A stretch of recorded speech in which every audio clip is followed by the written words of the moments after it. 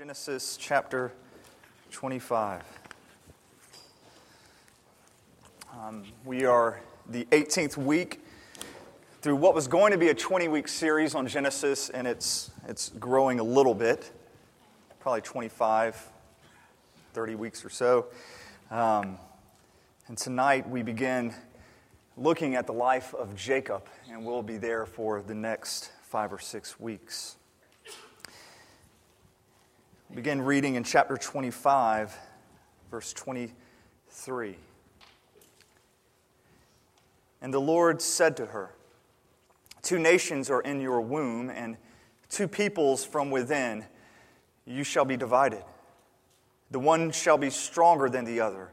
The older shall serve the younger. When her days to give birth were completed, behold, there were twins in her womb. The first came out red, all his body like a hairy cloak, so they called his name Esau. Afterward, his brother came out with his hand, holding Esau's heel, so his name was called Jacob. Isaac was 60 years old when she bore them. When the boys grew up, Esau was a skillful hunter, a man of the field, while Jacob was a quiet man, dwelling in tents. Isaac loved Esau because he ate of his game, but Rebekah loved Jacob. Go to chapter 27, verse 1. When Isaac was old and his eyes were dim so that he could not see, he called Esau his older son and said to him, "My son." And he answered, "Here I am." He said, "Behold, I am old. I do not know the day of my death. Now then, take your weapons, your quiver, and your bow, and go out to the fields and hunt game for me. And prepare for me delicious food such as I love, and bring it to me so that I may eat, that my soul may bless you before I die." Now Rebekah was listening when Isaac spoke to his son Esau. So when Esau went to the field to hunt for game and bring it, Rebekah said to her son Jacob, "I heard your father speak to your brother Esau. Bring me game and prepare for me delicious food that I may eat it and bless you before the Lord before I die. Now therefore, my son, obey my voice as I command you. Go to the flock and bring me 2 good young goats so that I may prepare them for delicious food for your father, such as he loves. And you shall bring it to your father to eat so that he may bless you before he dies." But Jacob said to Rebekah, his mother, "Behold, my brother Esau is a hairy man, and I am a smooth man. Perhaps my father will feel me, and I shall seem to be mocking him, and bring a curse upon myself and not a blessing." His mother said to him, "Let your curse be on me, my son. Only obey my voice and go, bring them to me." So he went and took them and brought them to his mother. And his mother prepared delicious food such as his father loved. Then Rebekah took the best garments of Esau, her older son, which were with her in the house, and put them on Jacob, her son, her younger son. And the skins of the young goats she put on his hands and on the smooth part of his neck. And she put the delicious food and the bread which she had prepared into the hand of her son Jacob. So he went in to his father and said, "My father." And he said, "Here I am. Who are you, my son?" Jacob said to his father, "I am Esau, your firstborn. I have done as you told me. Now sit up and eat of my game, that your soul may bless me." But Isaac said to his son, "How is it that you have found it so quickly, my son?" He answered, "Because the Lord your God granted me success." Then Isaac said to Jacob, "Please come near that I may feel you, my son, to know whether you really are my son Esau or not."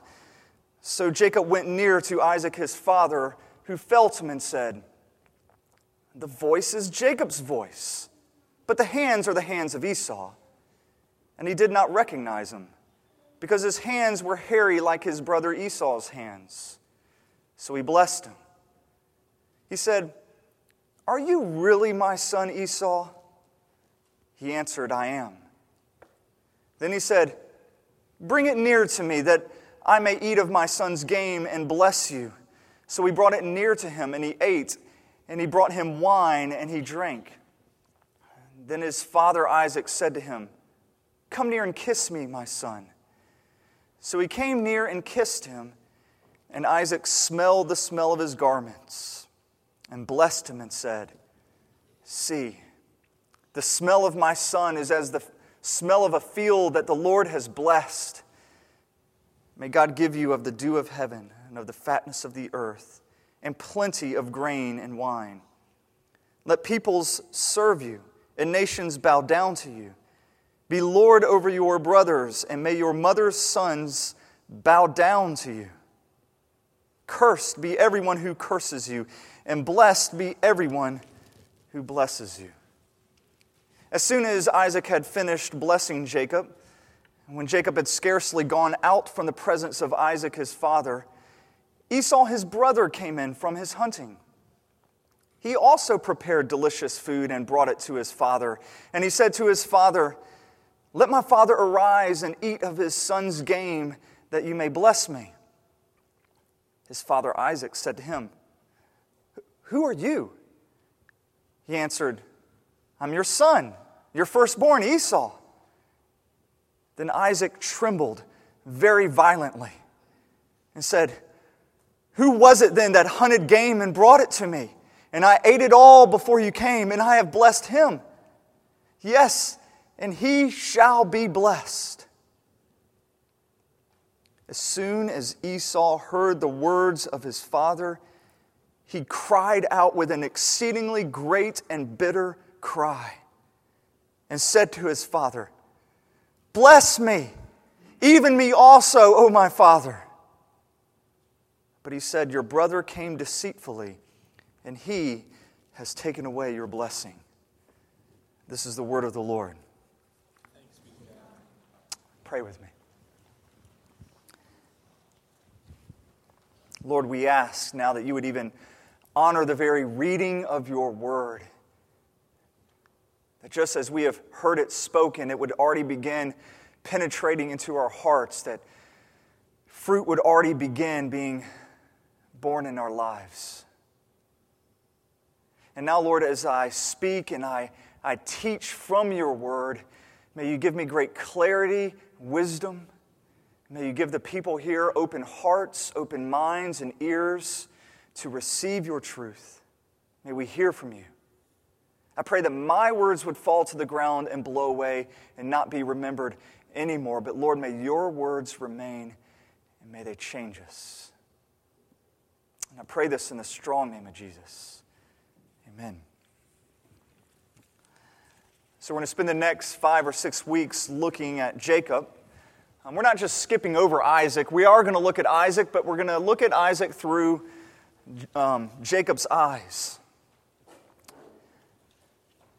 I love studying Jacob because it's somebody you can actually identify with. There's nothing really to love about him. We're going to see in the coming weeks that he is a liar, a manipulator, a heartless man at times. He does not seek after God. He has so many flaws and very few good qualities. When the author of Hebrews points out, in the hall of faith in Hebrews 11, and it points out the life of Jacob, it has to go to the very end of Jacob's life to pull out anything of faith. It seems that the faith that Abraham had and the faith that Isaac had somehow really didn't get passed on to Jacob. Their sins did.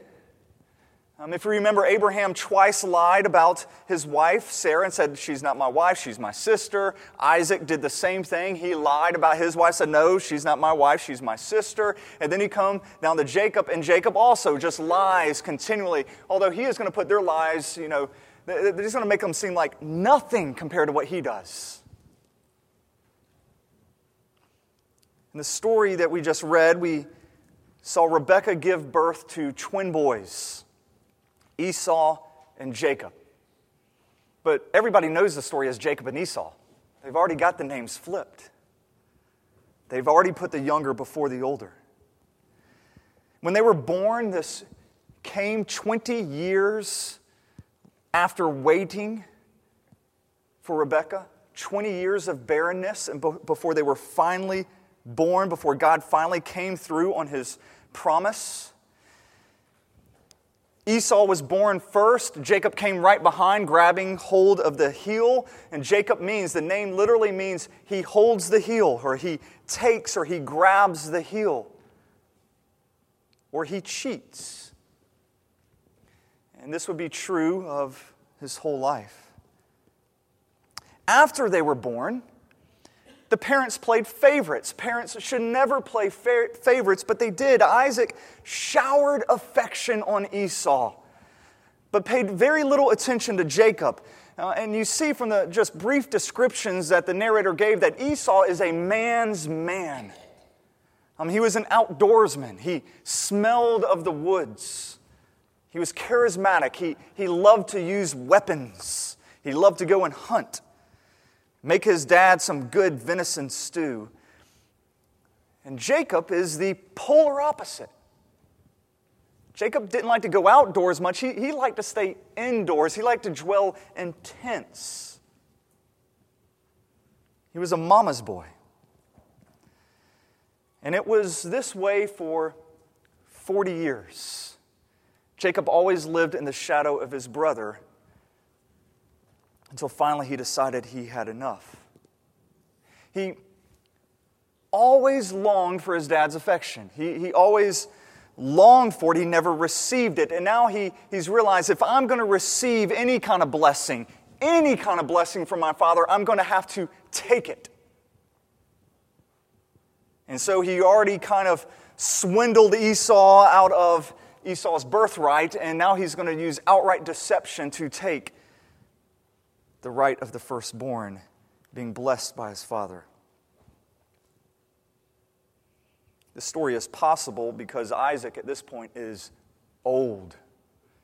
He's really old. He's about 100 years old now, and he's looking every bit of it. He can't move around much. He's blind. We'll see later that actually a lot of his senses are beginning to fail him. He thinks it's the end of his life, although he still lives all the way through Genesis 49. He's actually going to live quite a bit longer after this, but he feels like it's the end. And so he calls Esau. Says, Esau, come here, my son. I want to bless you. But first, I want you to go and hunt some game and bring to me that delicious dish that you make. And you can already see right there that Esau and his father Isaac are both people that are ruled by their stomachs. They're very similar. He says, when you get back, I will bless you. Look at verse 4 of chapter 25.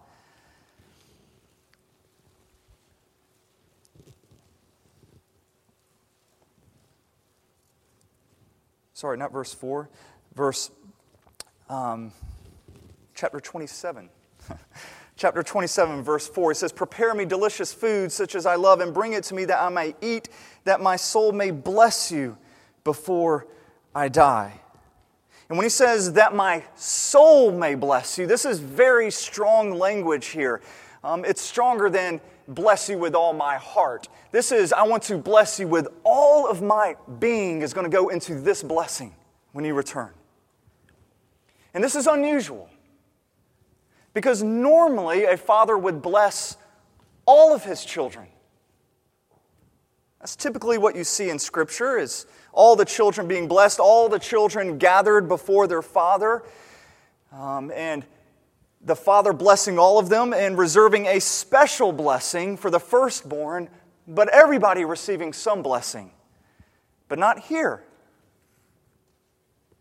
Not here. He just wants Esau to get the blessing of the firstborn and everything that goes with that. All of the wealth, all of the land, all of the prosperity, all of the promises going to Esau. So when he doesn't call his other son Jacob, you can kind of sense something there. There's some form of disdain for Jacob. It's also direct disobedience to the Lord because the Lord had already told him. He said, Isaac, the older is going to serve the younger. But Isaac just couldn't take that because he loved Esau, and he couldn't bear for that to happen. And so he's outright disobedient. This is such a fractured family here.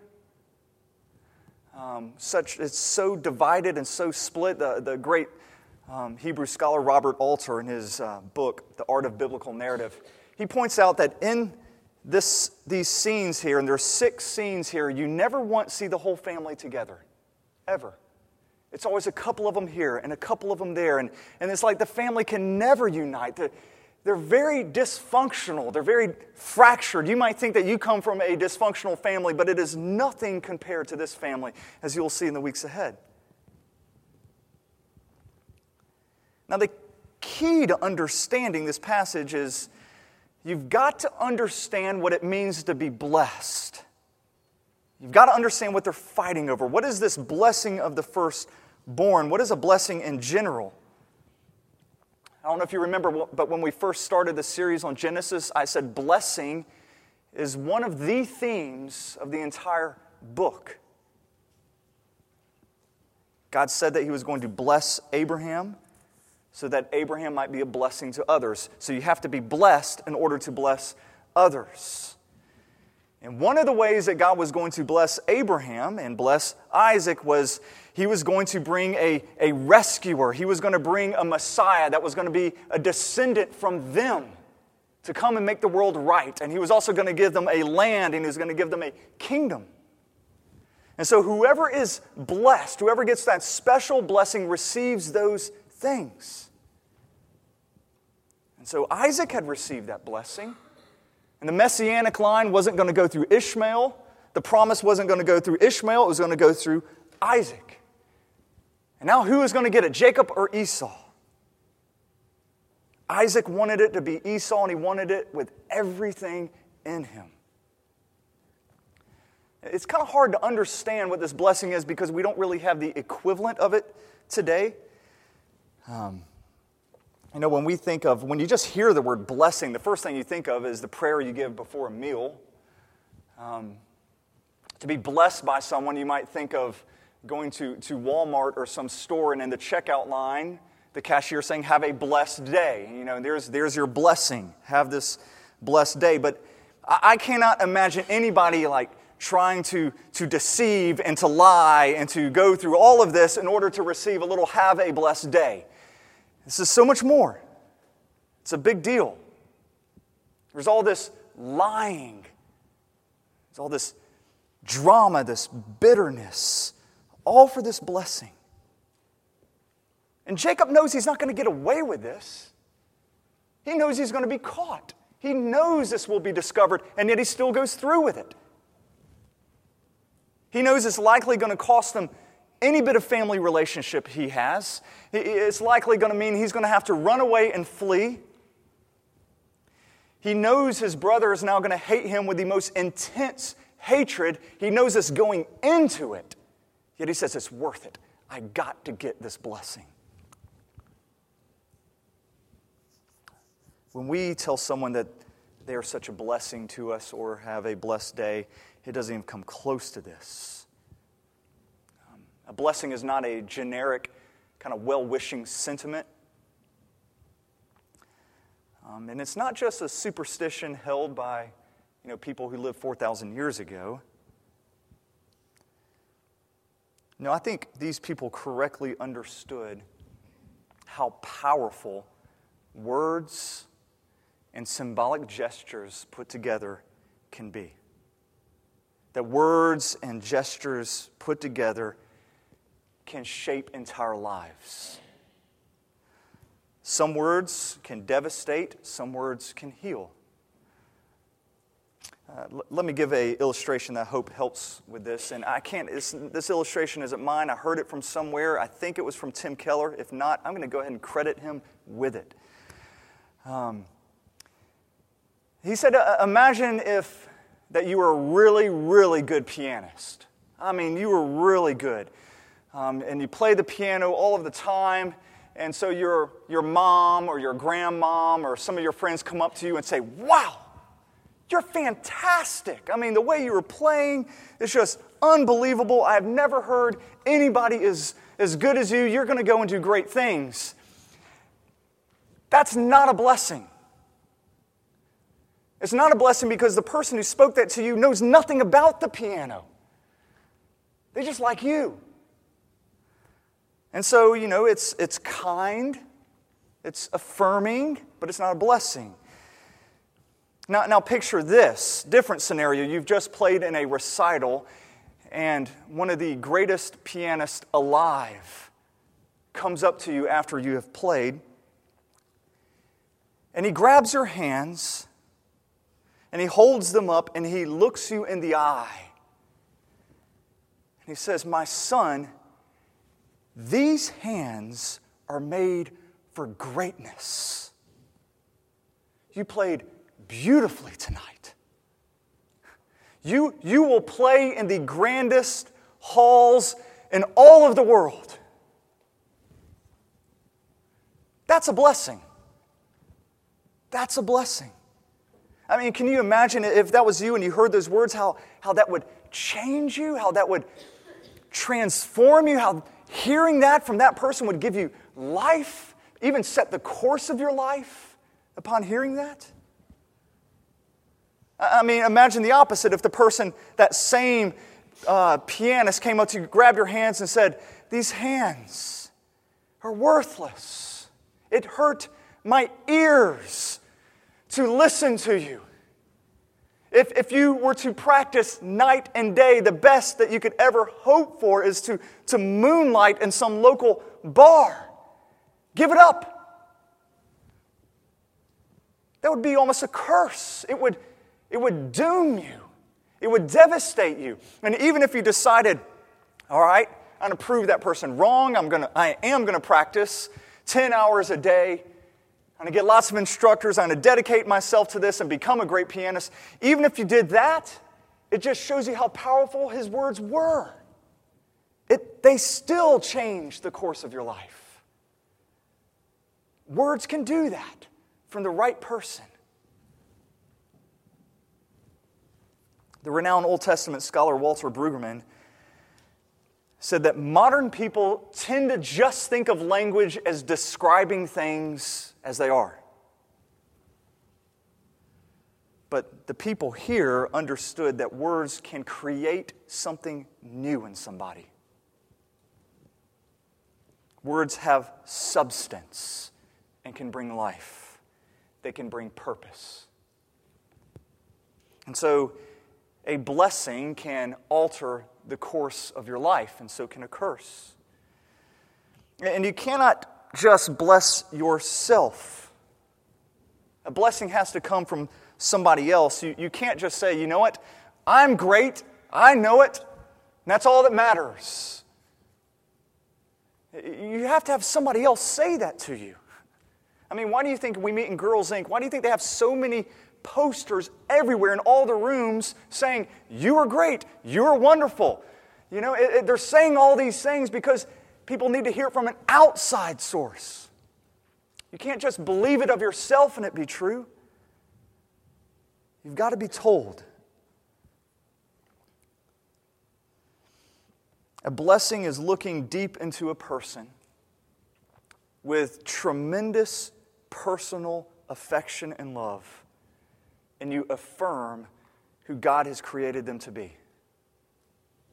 There's a blessing for you. It's not just a compliment, not even close. And Jacob has longed to be blessed his whole life, and he's gotten nothing. He's longed for his father to look at him and to speak those words, and he hasn't gotten them.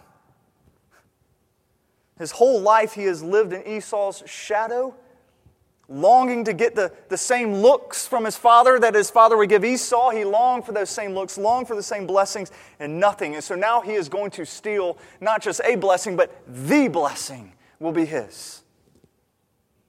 And so Rebekah heard Isaac's plan, and she quickly told Jacob, her favorite, about it. And said, you've got to do this. And Jacob just springs into action. He just does everything she says. And they put goat skin on his hands and his neck, put on Esau's clothes. Rebekah goes and makes the stew. And then Jacob pretends to be Esau. Look at verses 18 and 19. So Jacob went in to his father and said, my father. And he said, here I am. Who are you, my son? Jacob said to his father, I am Esau, your firstborn. I have done as you told me now. Sit up, eat of my game, that your soul may bless me. Go to verse 32 and compare this when Esau enters. His father Isaac said to him, who are you? And he answered, I am your son, your firstborn Esau. Now, there's a very subtle distinction here that the author wants to pull out. And in Hebrew, you save what you really want to accent for last. That could be your last thing. And so look at Jacob. When he comes in, he says, I'm Esau, your firstborn. It's his last word. Esau comes in here and says, I'm your firstborn, Esau. You can tell right now that when Jacob comes in here, this is all he wants, is to be treated like the firstborn, blessed like the firstborn, to no longer be in Esau's shadow anymore. Isaac might be old, but he's not a fool. And he's suspicious. And so he asks, how did you get the food so quickly? Jacob responds, well, the Lord helps me. He helped me, which is blasphemy. And notice that he said, the Lord, your God, helped me. He doesn't say the Lord, my God. This isn't the Lord, his God. Isaac remains suspicious. So he says, Jacob, come close to me. And he feels his skin, and it does feel like Esau, but even still he's not convinced. And he says, are you really Esau? And then finally he tells him, come closer, let me give you a kiss. But it's really, all he wants to do is get him close enough to smell of his clothes. And he smells the outdoors, and he says, these are Esau's clothes.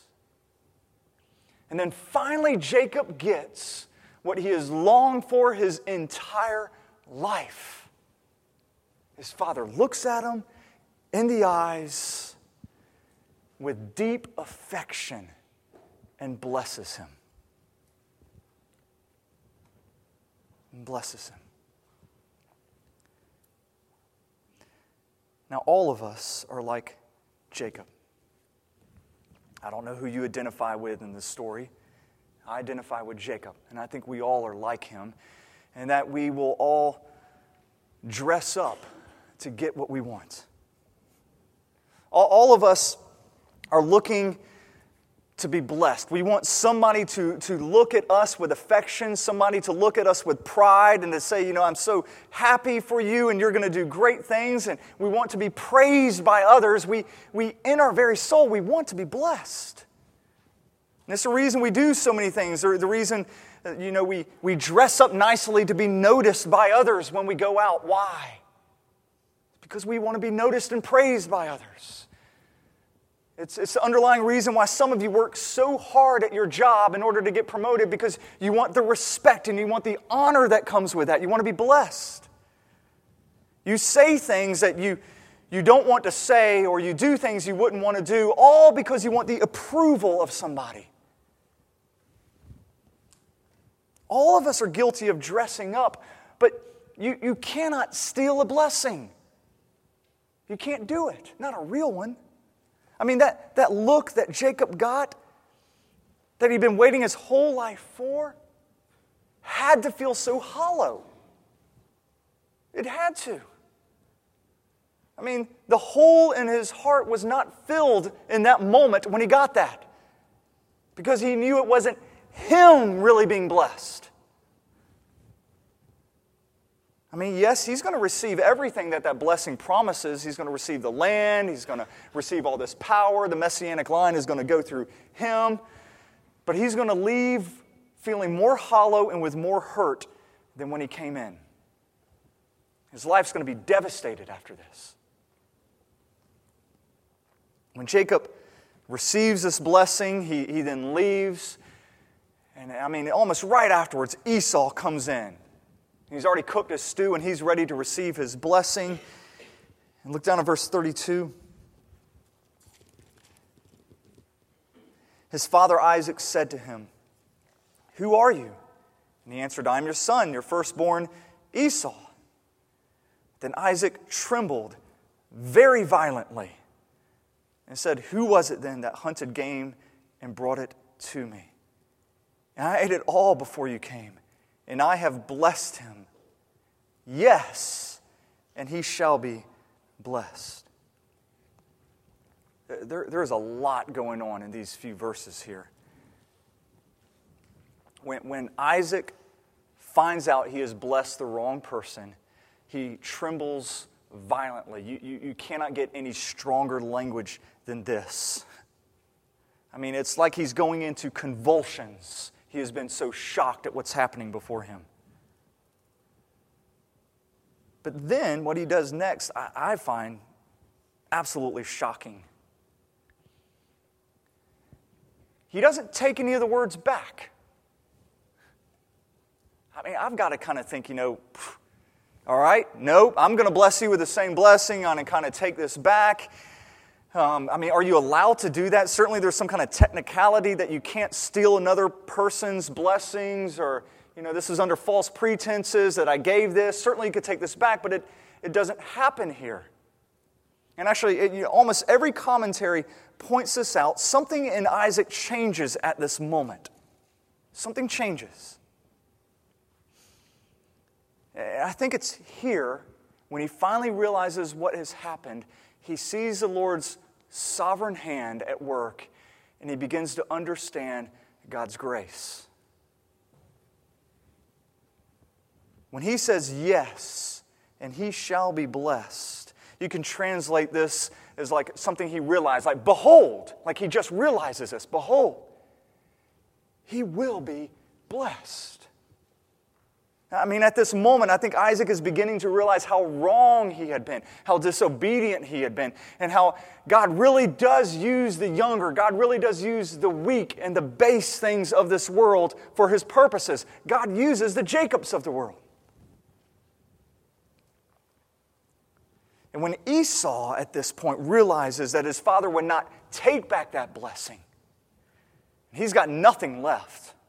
It's really like a curse that he gets. He turns against his father, whom he has loved his whole life, and we'll see this play out in the coming weeks. Now, don't take any moral lessons from Jacob here. Jacob's obviously wrong in what he did. His presumption was wrong that you could steal a blessing and it still be a blessing. It doesn't work. It won't work in your life when you try to dress up and get that blessing. There is a terrible need, a huge hole in our hearts that need affirmation, that need blessing. It's there. How are we going to get it? How are we going to get God to bless us? That's the blessing we need above all else. How can God bless us? There's another story in the Bible that happens 2,000 years after this, in which there is another deception, there is another betrayal that results in blessing, ultimately. It's the story of Jesus as he was betrayed by one of his closest friends. How he was sold for 30 pieces of silver. The Lord Jesus was betrayed. He who is described in Colossians as the firstborn of all creation. The firstborn that all firstborns point to, Jesus, He is the Son of God, the true firstborn, and he is entitled to his firstborn blessing, which is ruling over all the earth. For all of eternity, he has been blessed by his Father. When he came to this world, he lived under the blessing of his Father. If you remember his baptism, this is one of the places you can see it, at his baptism. When he begins his public ministry, you hear this voice from heaven says, "This is my beloved Son, in whom I am well pleased." And then the Spirit of God descends like a dove and it rests on him. And so you have the spoken word and the gesture and the symbol together. This special blessing on his child. He is blessed and he is loved by his Father. But then, Jesus gives up his firstborn blessing. And he chooses to dress like one of us. It's hard to believe. Jesus puts on our clothes. He puts on our shame. He puts on our guilt, our flesh, in order not to receive the blessing from God, but the curse of God. In order that we might receive the blessing due him. Martin Luther said you would see this. You could see this clearly on the cross when Jesus cried out, my God, why have you forsaken me?" And that's the only time in all Scripture that Jesus calls his Father God and not my Father. But he's no longer receiving that blessing of the firstborn there. It's there that he is dressed up like us, with our wearing our sin and our shame and receiving the curse of God. You want to hear something amazing? And we don't have time to unpack this. But you know what the author of Hebrews calls us here, calls the assembly of the church? Do you know what the author of Hebrews calls us? He says, you are the assembly of the firstborn.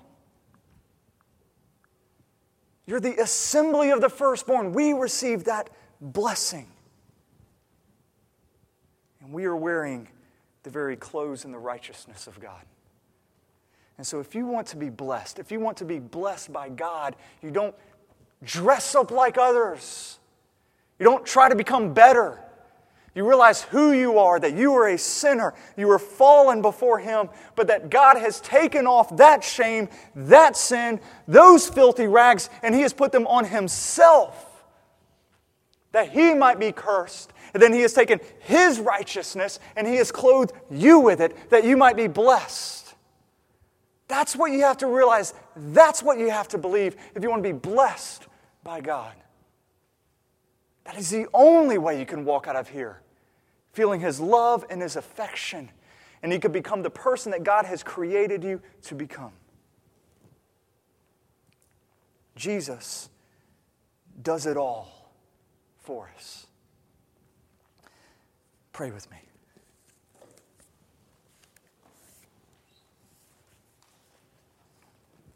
Lord, we acknowledge now that our righteousness before you is like filthy rags. But if we trust in Jesus, if we have been washed by his blood, that's not what you see. You see us in pure white, shining forth in righteousness. Father, you see your Son. We give you thanks and praise for that. I pray if anybody here does not know you and has never felt your words of affirmation, you speaking life and truth and blessing in their life, may you break down those walls of resistance and may you flood their hearts. And I pray this in the strong name of Jesus. Amen.